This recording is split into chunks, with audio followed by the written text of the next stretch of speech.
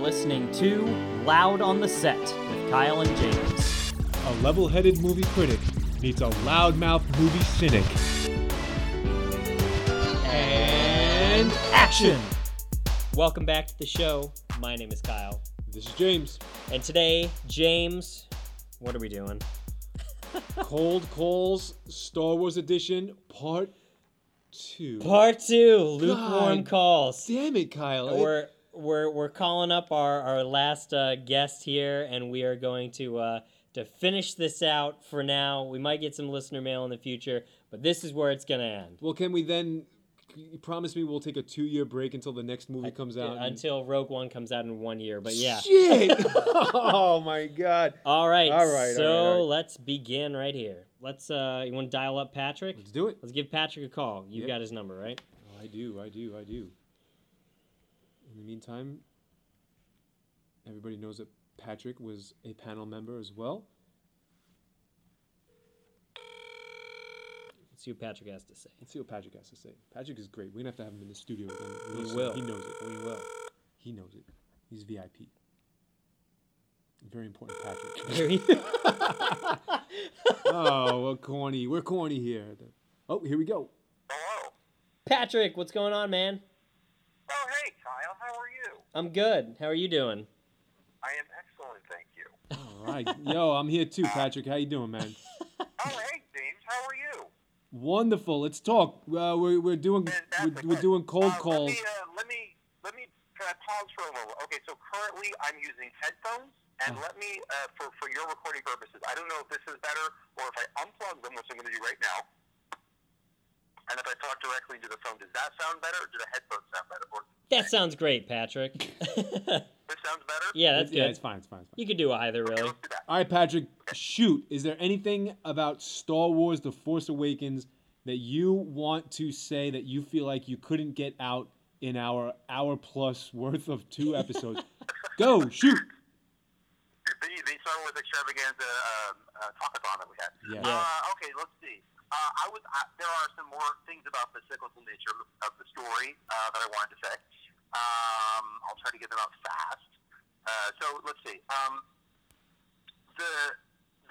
It's a third element to the cyclical nature, to kind of the recycle plot, as James said, is I find it really interesting that you have kind of the same plot superstructure that you had in the original movie, or maybe the first 2 movies. You right. have some elements of Empire in there as well.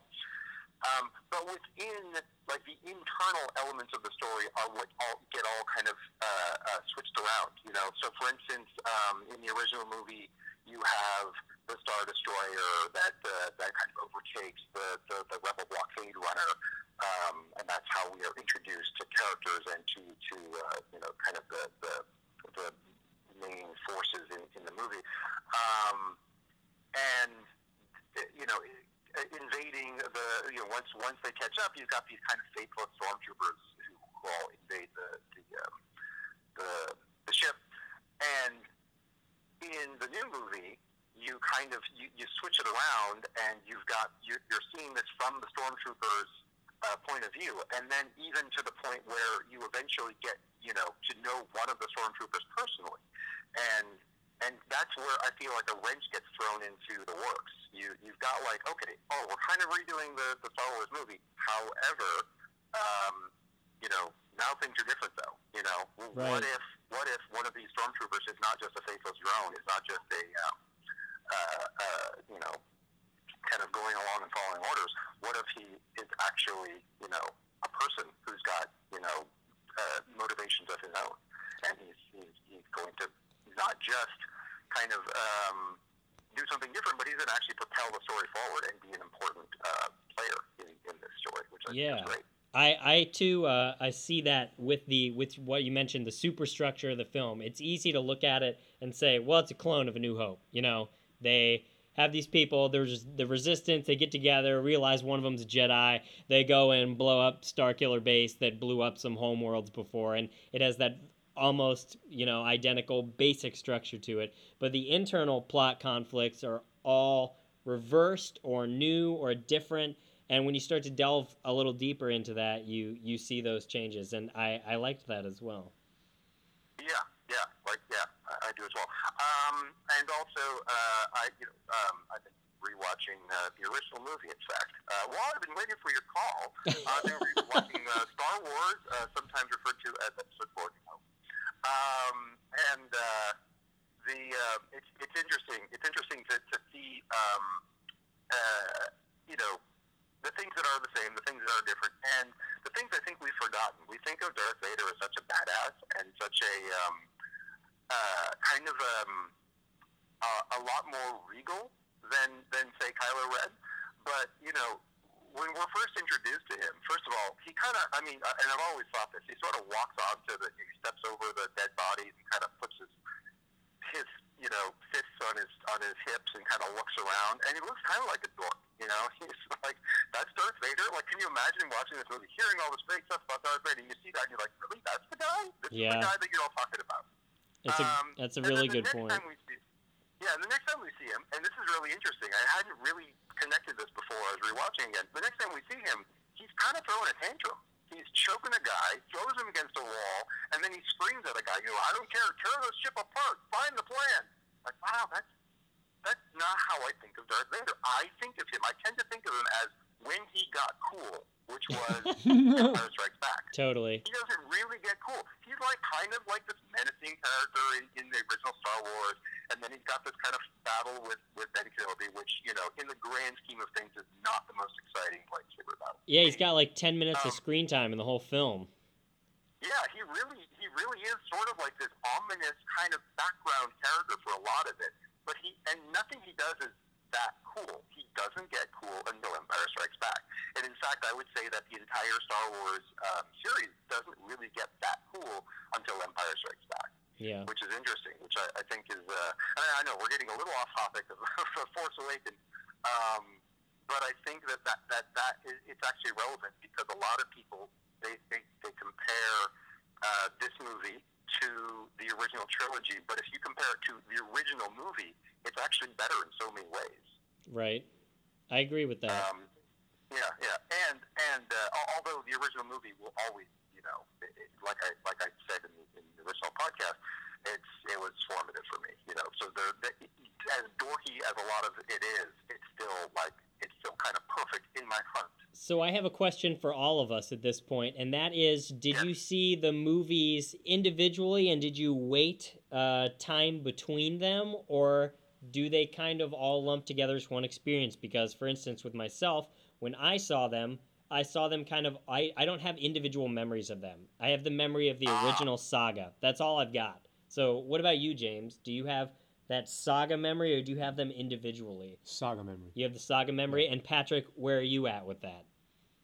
Well, as I mentioned in the original podcast, I was 9 when the original Star Wars came out, and so I saw each one first release in the movie theater. Interesting. As a 10-year-old, as a 11-year-old, as a 13-year-old.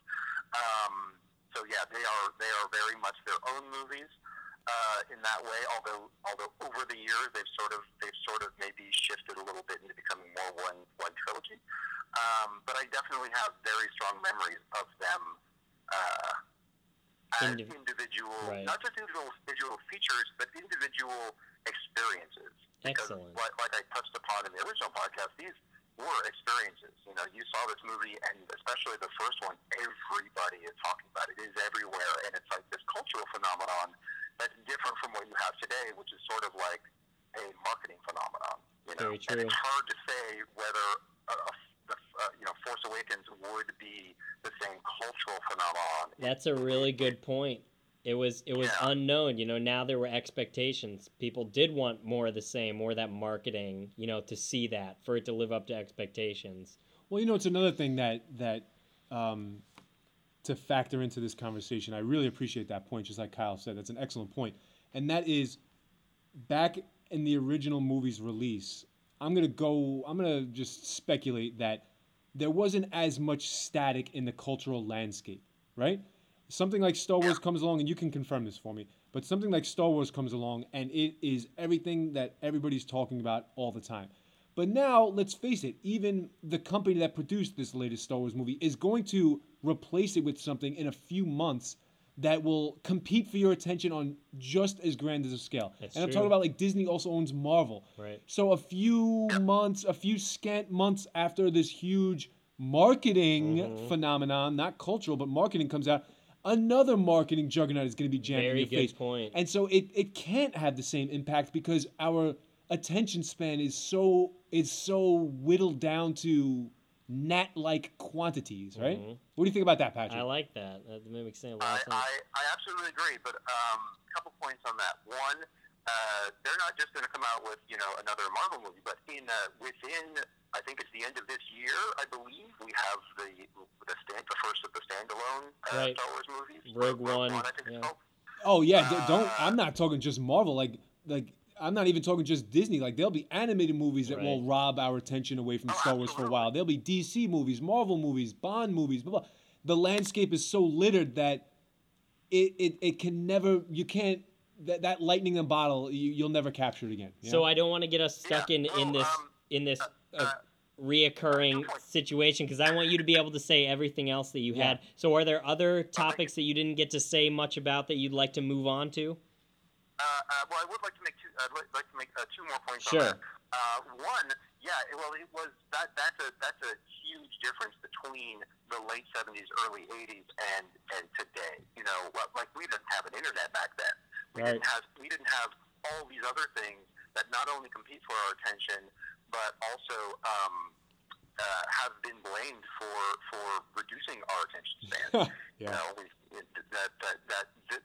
That's who we are now. We're go and watch the original trilogy. In fact, the whole original trilogy, and you'll have all these very slow-paced, scenes that take their time. That they don't within the context of movies that were shot back then. They don't feel slow. They just feel much more leisurely than movies are now. So that's just a difference between the sort of the zeitgeist of then and now. The third point I was going to make, I forgot. So let's move on. Okay, so give us anything else about the movie that you loved, hated, didn't get to talk about, thought was interesting. Well, I've got a few notes here. Let's see. Okay, let's get into this. I would like to rebut something James said. He complained about the fact that Harrison Ford is getting paid more than Daisy Ridley. Yeah. And of course, I would love to see Daisy Ridley, especially in the next movie. I want to see her get paid like mountains of money because she is the star, obviously, of this new trilogy. But Harrison Ford, being an established a huge movie star, one of the biggest movie stars of the 1980s, that he should, of course, get paid more. I think. I don't think that's a gender. He should get paid more than anybody. A respectable amount. A respectable amount. Right. Yeah. But Daisy Ridley Not should orders of get paid. magnitude larger. Right. But I think if you had anybody, how's this? I don't know. I haven't looked at any kind of figures, but I hope that Carrie Fisher is getting paid just as much as Harrison Ford. That's what I hope. I think they paid her in fucking don't know. cigarettes. Say again? They paid her in cartons of Marlboro Lights. That's what they paid her in. Her voice was just anyway, raspy as and all hell. hopefully dog food for that adorable little dog of hers. All right, yeah. Keep going. What do you got? Okay, couple things. Let's see. Cash grab. That's another of James's complaints about this one. As I recall, at the time, Return of the Jedi was called the same when it first came out. Right. And that's kind of gotten forgotten. I think that it was seen as, of course, a recycling of the plot. And then you add cute teddy bears that kill people, and then you've got like all these kind of toy marketing aspects of it. So a lot of there were complaints about that as well. This is not a new complaint about the Star Wars series. So that's one point. Let's see. I do agree. This is I don't remember if I mentioned this originally, but I do agree that one of the weakest points of The Force Awakens is that the political situation is kind of vague. Yeah. I know Josh kind of explained a little bit, but watching the movie, for me, it didn't hurt it. I just kind of like glossed over it in my own head, like, okay, there's something political going on. It doesn't really make me care less about these characters. You had to infer it yourself a lot. You sort of did, yeah. I think that's one of the weaker parts of the movie. Right. Let's see. I think it's really interesting to speculate as to what is going on with Kylo Ren. Is he really trying to finish what Vader started? As in what we know Vader started, and what Vader started was the toppling of the Empire. And it's really interesting to speculate. Is that really what he meant? Is that the twist? The kind of the what's the name of our director? Who's this guy? The director. Pardon? The M. Night Shyamalan twist. No. Well, I'm thinking of the actual director of this movie. Oh, J.J. Abrams. Thank you. Sorry. I heard twist and I went to Shyamalan. Right. Yeah, it's a natural response. But is that the twist? Is he really doing that? And is the whole point of that exchange between him and Han Solo on the bridge, is it that Han Solo gets that, like, okay, I think I see what you're saying. You're saying you have to do, I will do whatever you need to do, and I think I know what that means. Interesting. So might have multiple... Really interesting to watch. Say again? I'll tell you what, if they go with that angle, I'd be pleased because it would represent an interesting twist as opposed to just keeping bad guys bad and good guys good and slotting them where they belong and having them play out their roles. But at the same time, they really have to handle it carefully because with this first movie, they've followed the template of the original Star Wars so closely that a radical departure like this, as in, he's kind of mole-ish, working from the inside, and, slips into bad, but is really, like, his ultimate mission has been all along to take down the Empire, a la what he, interprets Vader's final going out mission to be. They have to be really careful if they do that because it could be handled. It has the potential to be really mishandled. You see what I'm saying? You could come at the end and be like, but we fooled you the whole time, and it could be because they've already sort of set a course for pretty standard storytelling. You know what I'm saying? Like they're really on that. It would have to be very nuanced moving forward. Yeah. But to that effect, Patrick, give us one more point that you had because we're almost out of time here. Okay. I started to touch on this, on what is so interesting about Finn, and the thing that makes him really interesting is Maz. During that little conversation, she stops everything. She crawls up on the table and she says, I've seen your eyes before or something, but she's basically saying, like, there's something going on with this guy. You guys should pay attention. Yeah. And I think that kind of gets forgotten, and that's a little bit a fault of the storytellers. I think there's so much going on in that area of the movie that it's kind of easy to forget. But, like, hold on. Maz just said this guy's super important, everybody. You kind of forgot that. Those scenes got a little bit overblown by the way hearkening Cantina references, the new Yoda character they introduced. Everything got overshadowed, I believe, in that kind of fan service. But yeah, that was a really important part of the movie. Well, see, to be honest with you, a lot of the beef that I raised, including those characters, Finn and the wannabe Yoda. If I get around to seeing this movie again, which I'll only do if it's on a dollar theater or something like that, then I'll try to give those. Yeah, maybe I'll get a bootleg. I'll try to give those moments their due, and I'll try to hone in on the important stuff. But it's a lot of times, like you guys are admitting, it's a little bit cluttered in there, right? It's tough. Yep. So my last question for you, Patrick, is Han Solo's demise. How'd you feel? What went through your head? Oh, wow. So I've seen the movie 3 times thus far, and I have tears in my eyes every single time. Every single time. And, I'll tell you, I grew up with this character. Right. I literally grew up with this character. I grew up, he was part of my childhood play. He was part of my, he's one of those guys, like, you're in a situation, especially maybe in your teenage years, what would Han Solo do? Right. You know, kind of He- thing. Maybe not the best role model, but hey, he's there. There he is. It's interesting in the same way that if you took a character from history, or somebody that's been like really loved and respected, like I'm going to use this as an example, but this isn't what I'm referencing. But James Bond has been in. I mean, there's 24 movies now that feature Bond, and if in the next Bond film they just killed him and just ended it. I mean, it's a little bit different because it's not like the main driving force of the story. He's like the character that everything builds around. But it's as if you've taken this thing that everybody has lived with for 40 years now nearly, and then you just axe it and like wipe it out of existence. And it has a lot of connection. It has a lot of history to it, and now it's just like gone. So it's kind of weird.